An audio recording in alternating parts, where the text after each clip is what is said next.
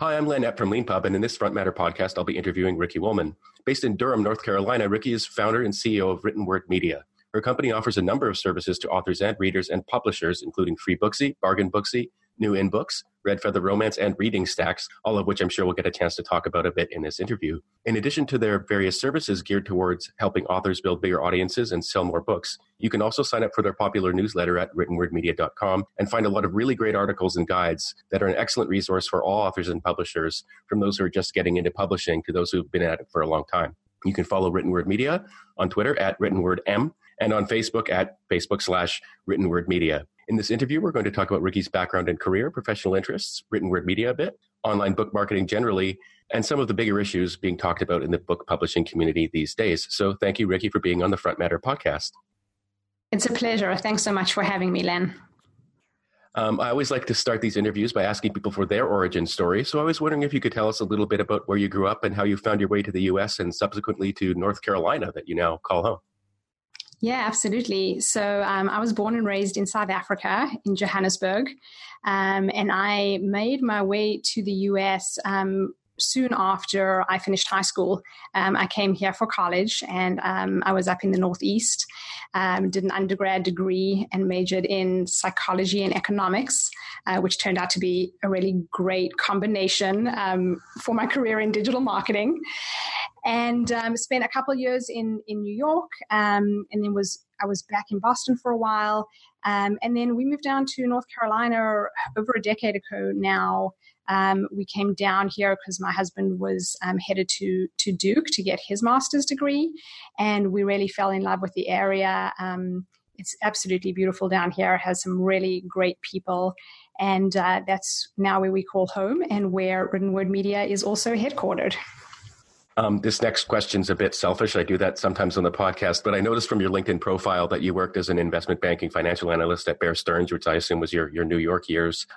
This question's a bit inside baseball, but I used to be an investment banker myself, based in London, doing M&A in the utilities sector for an Australian bank called Macquarie. And I was wondering if you could talk a little bit about what your experience was like. I learned a great deal in my 2.5 years or so that I'll never forget, including the fact that I can work 43 hours straight and a few other things that were maybe not so good to learn. But I also learned that definitely, investment banking is definitely not a career that you should do long term unless you love it. Yeah, it is not for the faint of heart, definitely. But it's an incredible foundational experience for any career is what I would say. I learned a ton, both about myself and about the world. As you referenced a little bit about the 43 hours, you learn what your physical and psychological limits are. And not that you should be doing that all the time, nor did I particularly enjoy it. But, as you continue on into other areas, you are able to look back on that time and say, okay, well, if I've got this thing I've got to push through, I know I can do it because I've done this before. And so it does give you a little bit of a, I think, psychological edge and almost like an inner coach because you've gone through that. I would say one of my favorite parts of investment banking was that it introduced me to the Excel spreadsheet, which I have a long love affair with and continue to today.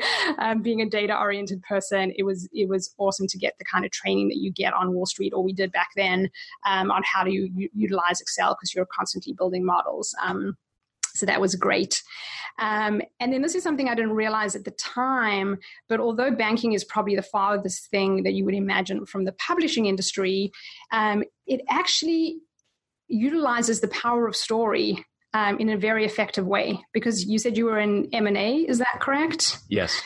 Yeah. So if you think about, M&A, for those people who don't know exactly how it works, when bankers are trying to pitch a deal for two companies to merge, they'll put together a slide deck or a pitch book that'll explain how these two companies can come together and why that would be a good thing.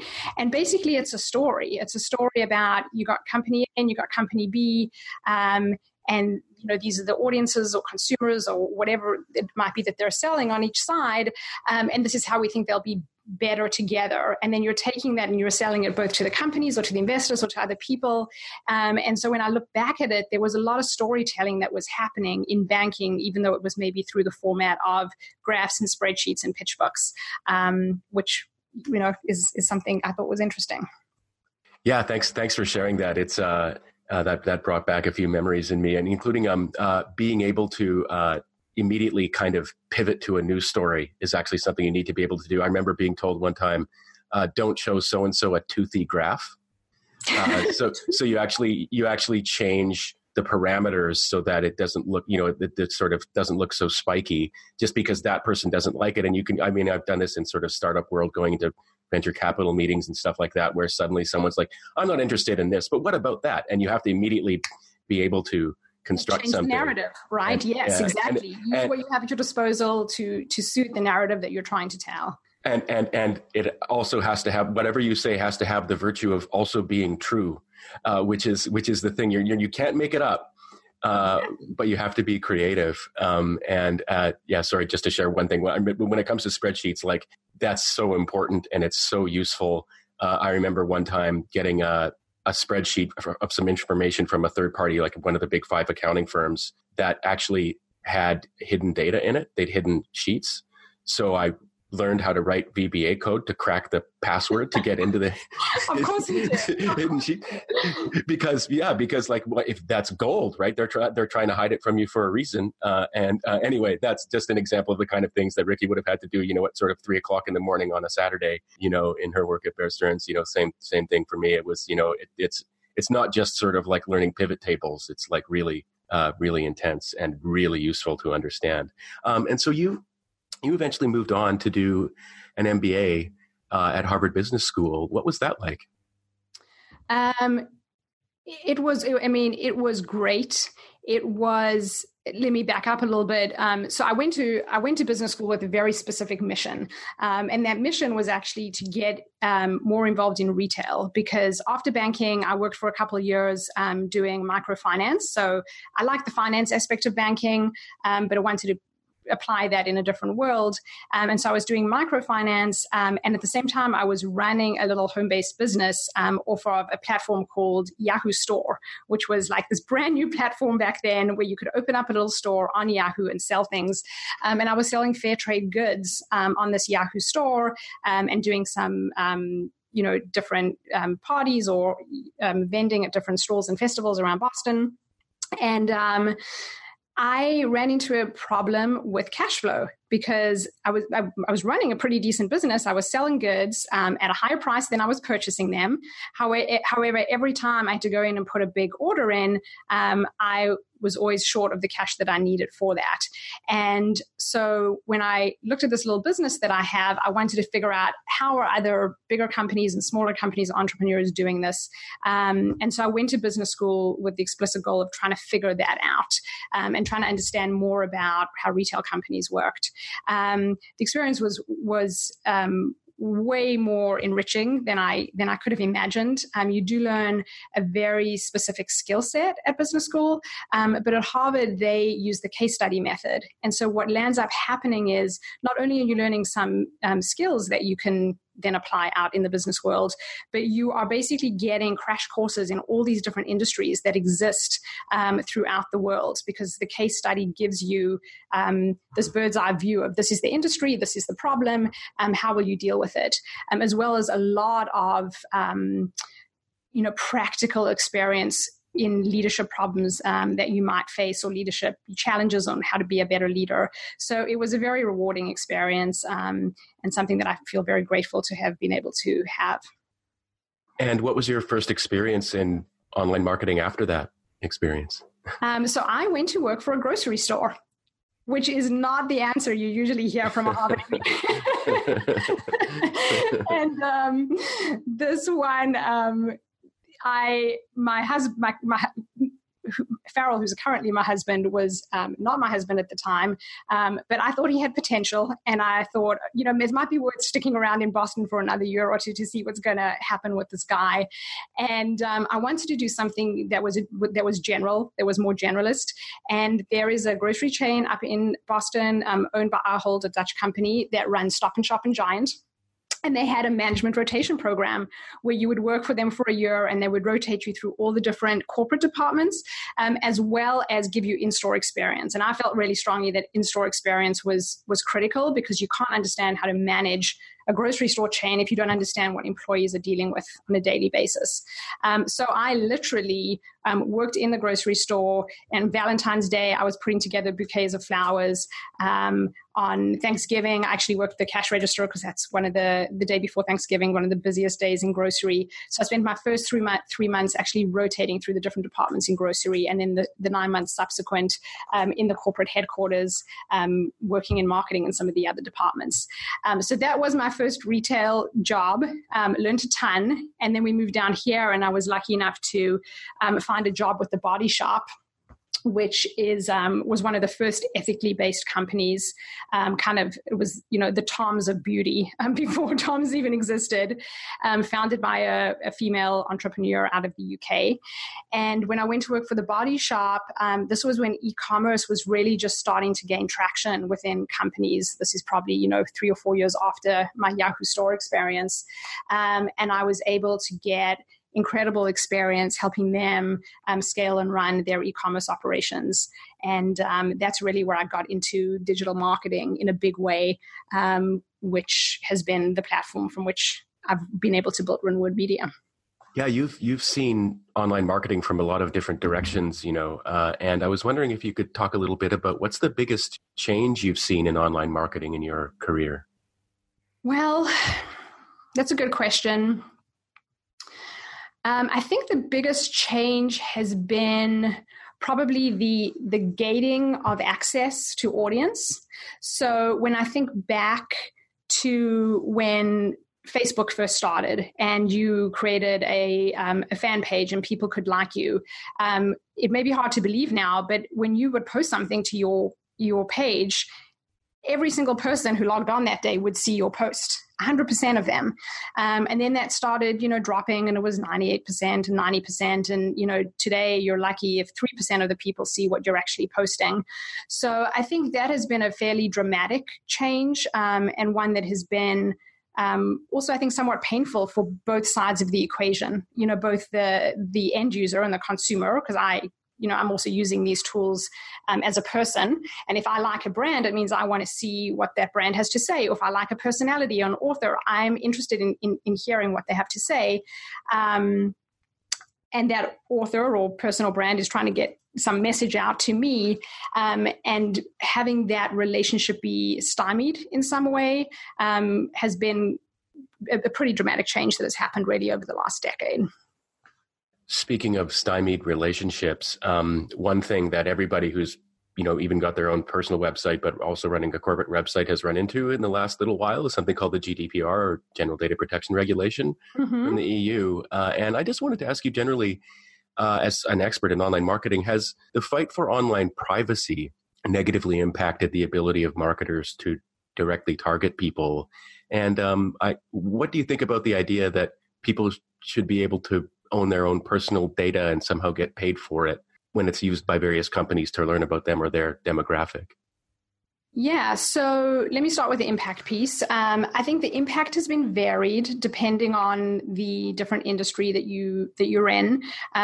We haven't been impacted that much, but that's because we've always had a kind of an opt-in policy, and we're also not in one of those highly sensitive categories like pharmaceuticals or something of the like. I really believe that it's very important that people have the right to privacy if they want it, and the right to own their own data. As a consumer, however, when it comes to marketing, I actually really like the idea of targeted marketing. So here's an example. I have young children in my home, and sometimes in the fall on a Sunday, we'll put on the TV and we'll watch a football game. And for any of you who watch football, you know that there are tons of commercials, and some of the most popular commercials are for games, video games, or upcoming movies, and they are very violent. And so in our household, when we're watching football, you get to watch 10 minutes of football, and then you're like, literally, I'm saying to my kids, close your eyes, don't look every time a scary ad comes on. Now, I would love to be able to tell my cable provider. I have young children in the home. I do not want to see these types of ads. Only show me, I'd be happy if the ads for, Disney or some of those types of things came on that were child friendly. And so I think that's where advertising needs to go. Consumers need to be able to raise their hand and say, I know I'm going to be advertised to. These are the things that I'd like to see, without feeling like in some way their privacy is being violated. Thanks for that really great answer. You're reminding me of, I think it was a couple of tweets I saw. One was someone saying, I can't sit down with my kids and watch baseball without having to explain to them what boner pills are now, Right.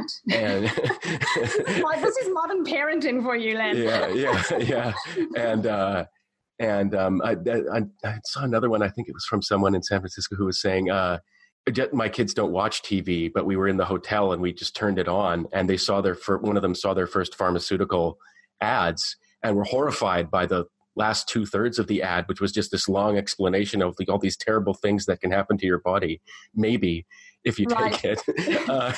And so, yeah, so I mean, I don't have kids myself, but I can somewhat understand, I think, the idea that not all of a sudden having, some gory zombie being shot in the head, being on the TV after, a touchdown is something that you would very much like to avoid seeing, and that being able to just send some information about, look, here are my preferences would be really useful. My next question is a bit specific, and it's a little bit long, so please bear with me. Sorry about that. But it wasn't too long ago that I remember everyone in the tech world was like, email's the worst. Let's replace it with something better.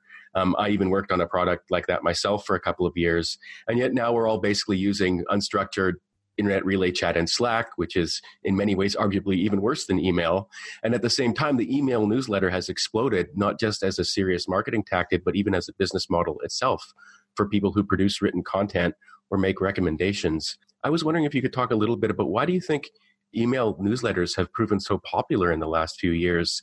Is there an element of curation that makes them distinct from what I'm going to call the algorithm hellscape of auto-selected content we're constantly having thrust at us online?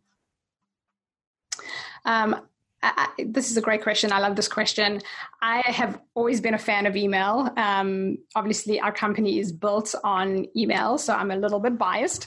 But the data year after year after year just shows how compelling email is in terms of its effectiveness compared to all the other things that have come along. There's been so many promises of different other marketing tools or techniques that really haven't lived up to the types of effectiveness email can have. And I think some of your hypotheses are interesting. I don't have a definitive answer on why email is so successful. But I think part of it is that there is a sense of control that you have as a user when it comes to email. You proactively signing up, right, to hear from whoever it is that's emailing you. So the content is pre-vetted. You it kind of goes back to my raising your hand. You've raised your hand. You said, I want to hear from this brand. So the content that is coming in is stuff that you're going to be interested in. You can unsubscribe anytime. So you don't have that anxiety of, well, what if I don't like this content, or what if, this ad platform is creeping on my other stuff. And it's a place that you're familiar with, when you go and check your inbox, but it's also a place you can enter and leave kind of on your own terms. So I think, I'm taking kind of the psychology lens to this when I think about human behavior and why is it that email in the inbox is something that we're so comfortable with. And those would be a few of the ideas that I would have around that. Yeah, thanks. That's a really great answer. I actually hadn't quite thought of it in those terms myself before. But yeah, the idea that you've signed up for it. If you get an email like that, you've signed up for it, you can easily unsubscribe. And it reminds me of something I've noticed as a change in the last, running online stuff for the last 10 years or so in my career, that in the past, it was more common, at least in my experience, to get people going, hey, I never signed up for this, get me off of it, but not knowing, forgetting that they signed up, not understanding that it's not a scam just because it's on the computer, and not knowing that there's unsubscribe links. But the convention has changed, and everybody knows now that if you get one of those emails, it's probably because you signed up for it, even if you don't remember, Oh, and even if it's something going on, you can easily unsubscribe or send it to your archive or something like that. And so people's understanding of email has actually improved over the years. Yeah, I think that's a really good point. We've basically, we've evolved, even though email hasn't changed that much. And so we haven't had the same kind of degradation that we have maybe on the social platforms, which actually goes back to what we were talking about before, which is on the platforms, when you go on there, because you've got an intermediary between you, you're not sure what you're going to see. Whereas in email, although if you're a Gmail user, there are 2 very small ads at the top, for the most part, everything in your inbox is something you've signed up for. You're not going to see something that's unexpected. And I think there's something that gives people a sense of security and safety about that you don't feel when you are in other places on the web. Oh, yeah, definitely. I mean, Twitter is actually a dangerous place, anybody can just suddenly say anything to you at all. And even if you're a privileged person, in sort of conventional terms, you send a tweet, anybody from out there can come at you, and it can be anything from, a Russian agitator to, a creep. And so, email definitely offers you comfort and protection, at least in comparison to that just totally being open space. Yes, it's a happy place compared to Twitter, which is, I'm not brave enough to really be on Twitter. So I applaud those who are, but I know exactly what you're talking about. It feels like a very unsafe space. Yeah. It really is. I mean, public service announcement, it's a dangerous place. You need to use that mute button if you're on there. Having gone into some of the theory, let's go more into some of the theory of online marketing. Each of your book discovery and promotion brands is designed to face a distinct audience of readers. How did you go about I know there's a lot of answers to this, but how did you go about deciding which 5 audiences to choose? I imagine these decisions were heavily data-driven based on your experience gathering market and audience information over the years.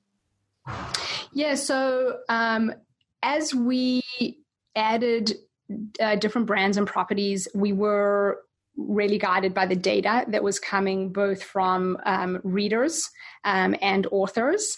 But in the beginning, FreeBooksy, which is our first and kind of flagship brand, was really built around this need for the curation of the free books that were available on Amazon, because there were so many on any given day. But making your book free is such a powerful marketing technique to build readership for authors. And it's a risk-free way for readers to try out new authors and explore different books that they might not have. So it's a very effective discovery mechanism. And so FreeBooksy was built for that purpose. We actually, originally, we did have genres you could choose from, because we thought it was very important to have curated, personalized content going to the reader.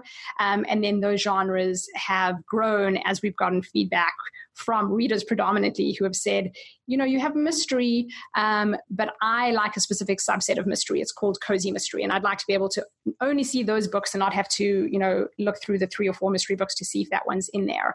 And so we've actually gotten a lot more granular in terms of the genre definitions that we have, which makes the experience for readers all the more rewarding and all the more relevant, because the books that they're seeing are very specific to the subtype of genre that they are very interested in.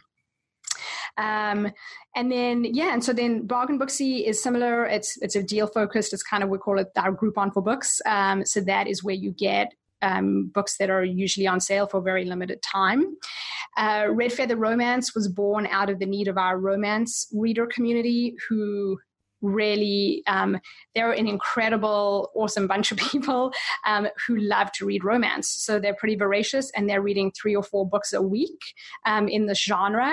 And so they wanted a place where they could get an email every single day that came out with just the types of romance books that they were looking for. And our most recent site, Reading Stacks, is actually following the trend of subscription services, which we're seeing pretty much pop up in every aspect of your life. But there's the Kindle Unlimited subscription program through Amazon. There's Scribd. There's the Audible subscription program.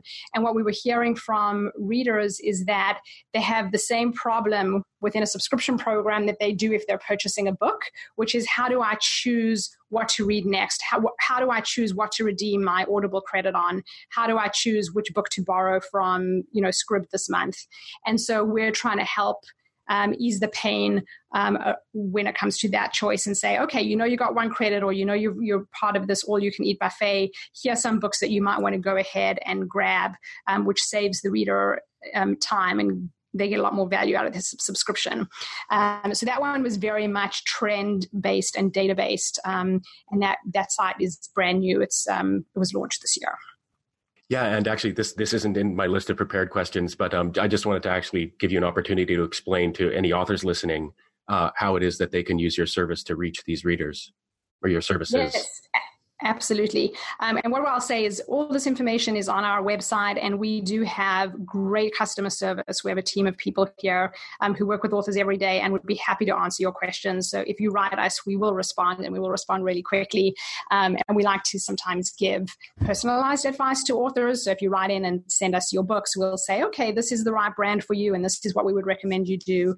But basically, what Written Word Media does is we help connect readers with authors. So as I've been referencing, readers sign up and they tell us very specifically what genre they like to read, and then they get a daily or weekly email with book recommendations for the genres they have chosen.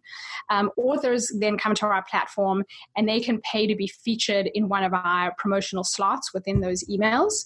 So if you are a cozy mystery author and you have a book that's going to be free, you would then run that book on FreeBooksy in the cozy mystery genre. On the day that your book is free, it would go out to all of our cozy mystery readers. So if you're a cozy mystery reader, you'd open the email, there would be Len's cozy mystery book, and you would get thousands of downloads. If you're on Bargain Booksy, you would get, a bunch of sales on that book. And so what that does is the reader is getting a curated selection free or a discount, or if it's the Red Feather site, it's not discounted, but the reader is finding what they need, and the author is getting sales and new readers who come through and discover them. And so it's a very effective marketing technique. It's not the only one that you can use, because you do have to do other things to build up your readership, but it's very effective. And what I like about it the most is it's hyper efficient. It's probably the most efficient in terms of time and money when it comes to your marketing dollars, because booking with us will take you 5 minutes.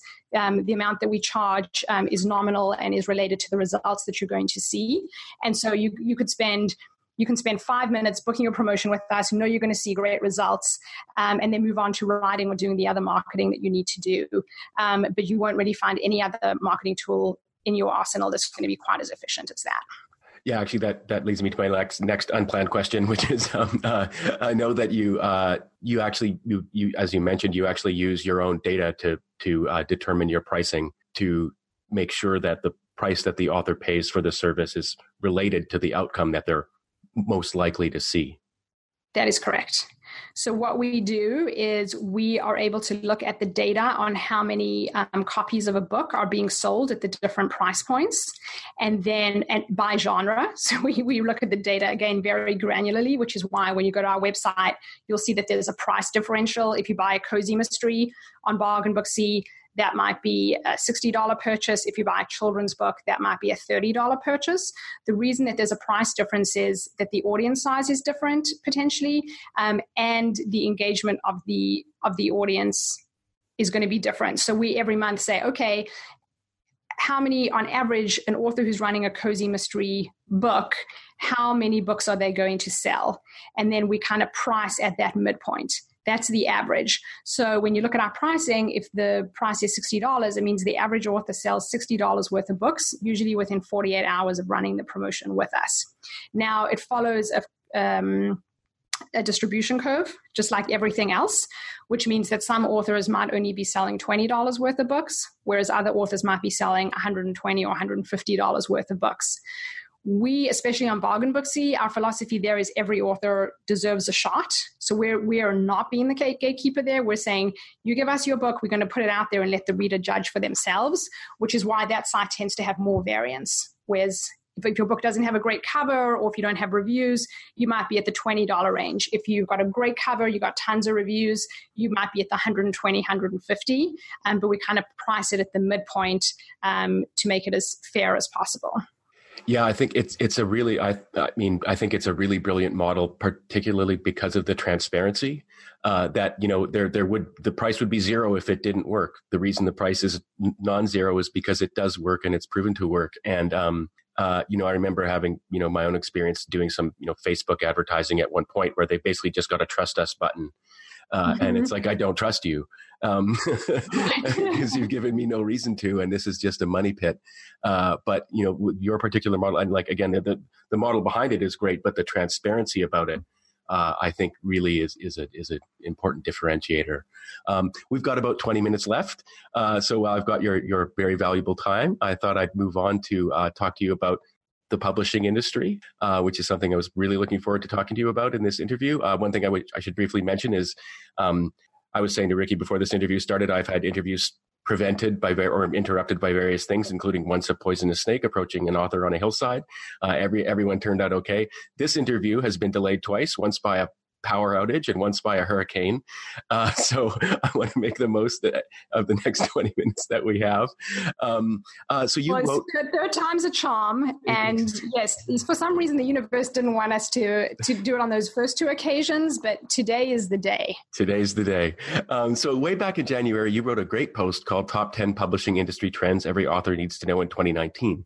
And I know you've done these prediction posts before and thought this might be a good chance to see how things turned out now that we're later on in 2019.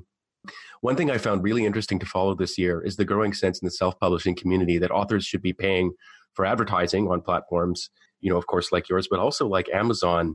This wasn't a part of the discourse in the past in the same way that it is now. Have you found that services like, I think it was called Amazon Marketing Services, or maybe it's just Amazon Advertising now, have in fact become more mainstream amongst authors this year? And have authors been getting the hang of it? Yes. So the Amazon marketing platform has become a lot more mainstream this year. I would say it really hit a tipping point towards the end of last year, where a lot of authors, at the very least, were, you know, setting up their accounts, which is very easy to do if you publish directly through Amazon. There's literally just a button you push to open up the interface, and we're at least attempting to run ads on the platform. In terms of the effectiveness, it's been really mixed. And we actually recently ran a survey. We'll be publishing the results in the next couple of weeks in one of our blog posts, where we asked authors a lot of questions. And we got an amazing response. We got over 1,000 authors who responded. And so I actually might even just pull up that data quickly now. But one of the questions we asked them was, when it comes to the effectiveness of marketing, what is most, rate the following marketing services or tools on a scale of 1 to 5, 1 being the least effective, 5 being the most. And so when it came to Amazon ads, we had 900 people actually answer the question. So I think that goes to how mainstream it is. You know, 90% of the authors filling out our survey filled out that question, which means they must have tried it at least once. We don't know exactly to what extent, but they are trying it. However, 45% of people rated it a 1 or 2, with only 6% of authors rating it a 5. So what I would say is authors are having very mixed results. I think authors that really stay with it and maybe have larger budgets and are very marketing savvy are probably getting it to work for them a little bit. In terms of authors who do not have that, you know, background or the time to spend on it, I think you don't see great results. And I've been on the platform, and I'm a digital marketer. I've been on the platform. I've played with the platform. It is challenging. It's a full-time job. You really have to know what you're doing. You have to be testing a lot of different things. You have to be able to, you know, slice and dice the data to figure out where your pockets are. And it's changed. I would say 18 months ago, the platform was more effective. But as with anything else, as more people have piled in, that you have to have some kind of edge to be able to make the ads work for you and to get the ROI that you need. So I would say it's definitely a tool that authors are trying. I think it can be effective if you have some dedicated resources or a background in marketing to be able to play with it. But for most authors, it is really challenging. Thanks very much for sharing that. I didn't know we'd be breaking news on this podcast. Yeah, this is an exclusive. You're getting that data before anybody else, because I'm literally I just pulled it up in the, we haven't even, coded it or anything yet and written the article, but I just brought up that graph because I thought that was interesting to be able to have. Yeah, well, that's fantastic. Thank you. And if you could share the link to the post when it's up, I'll make sure to put it in the transcript for this interview so that everybody can see everything when it's published. You're reminding me, it's interesting. I've wondered before if, old timey kind of banner ads, like put my book is, if I pay you money, you'll put my book up on your website.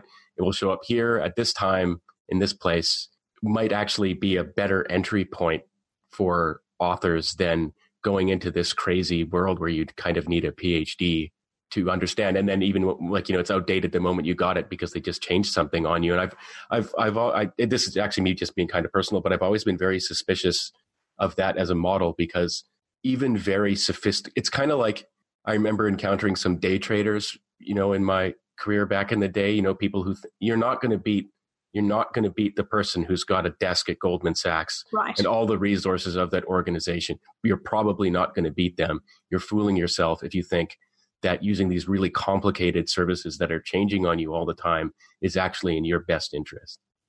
Yeah. And I think, again, it just comes back to the level of sophisticatedness of the author and where you want to be spending your time.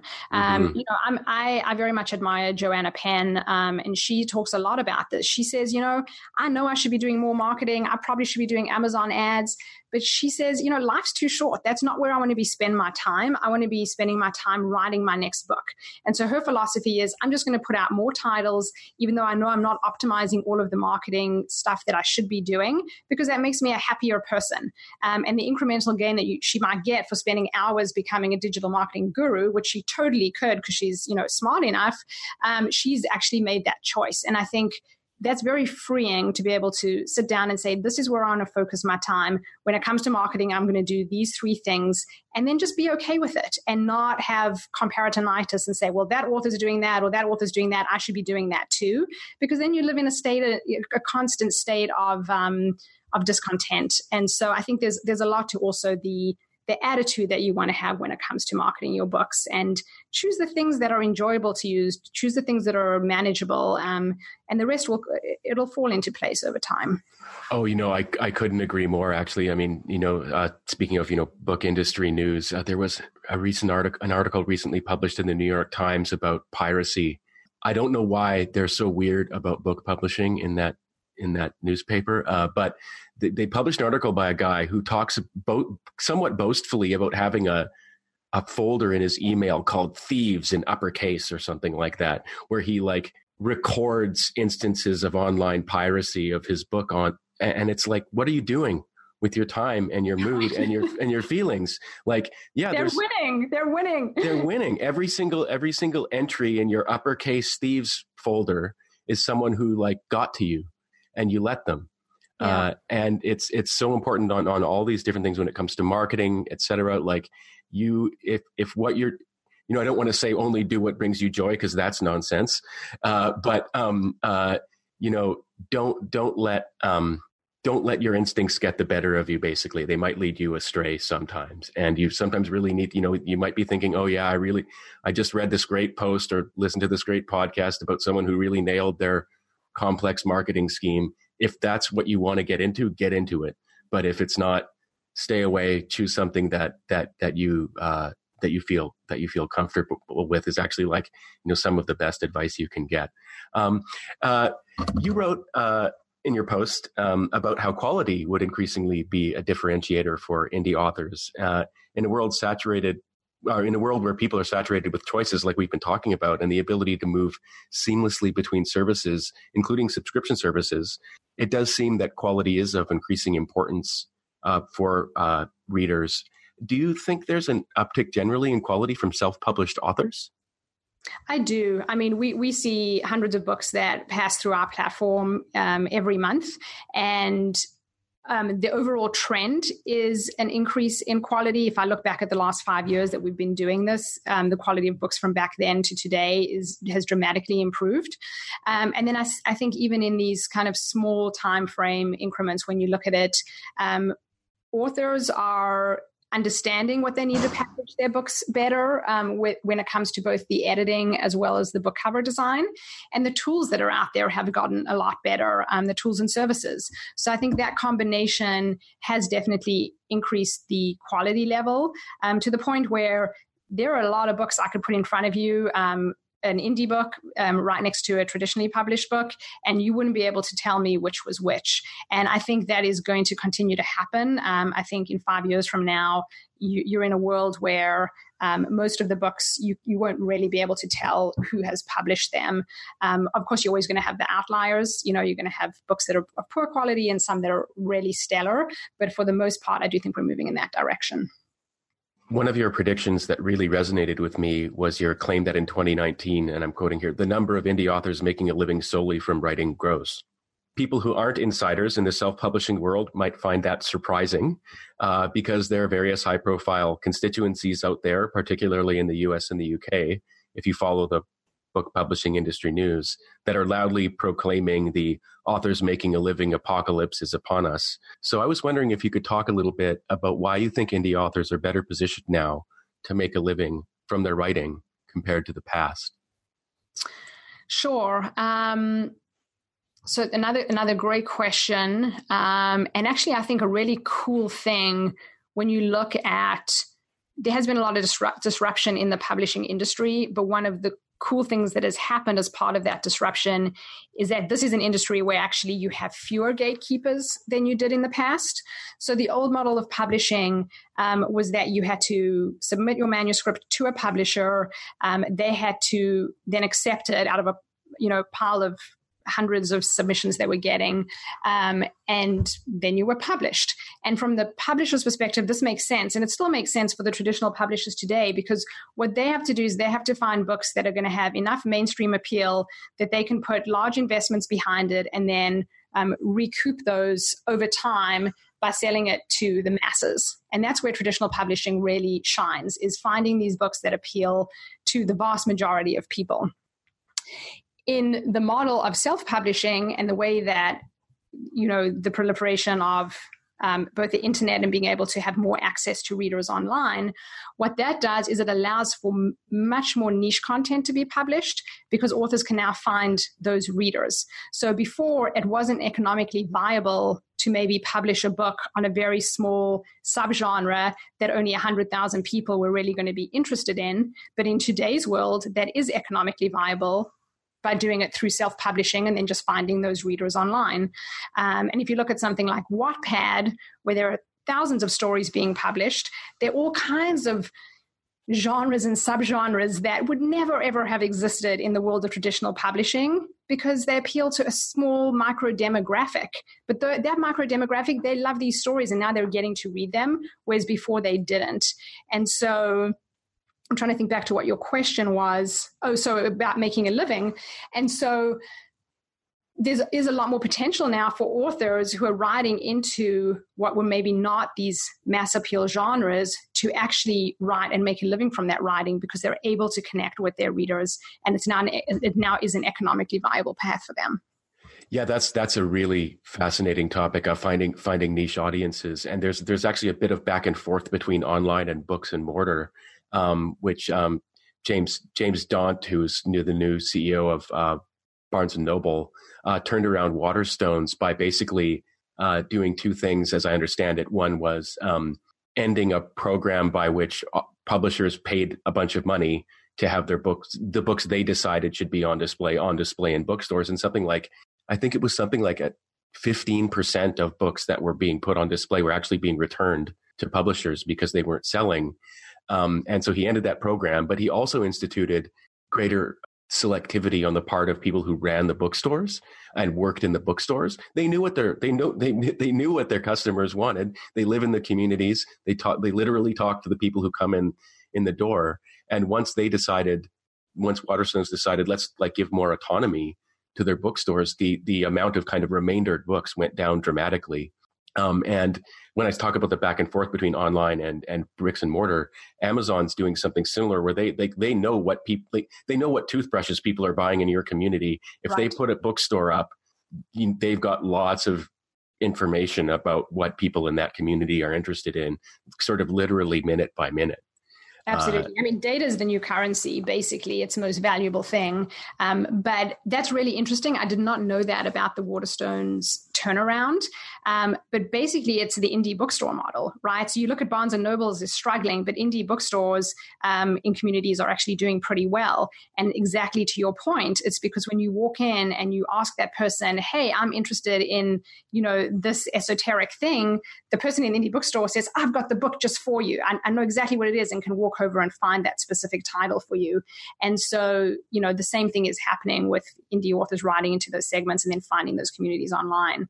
So I'm very curious to see how the Barnes & Noble turnaround goes under the leadership. Yeah, it's fascinating. I mean, the local knowledge thing, if you've got a homelessness problem in your community, it could be that there's an increased interest in books on homelessness.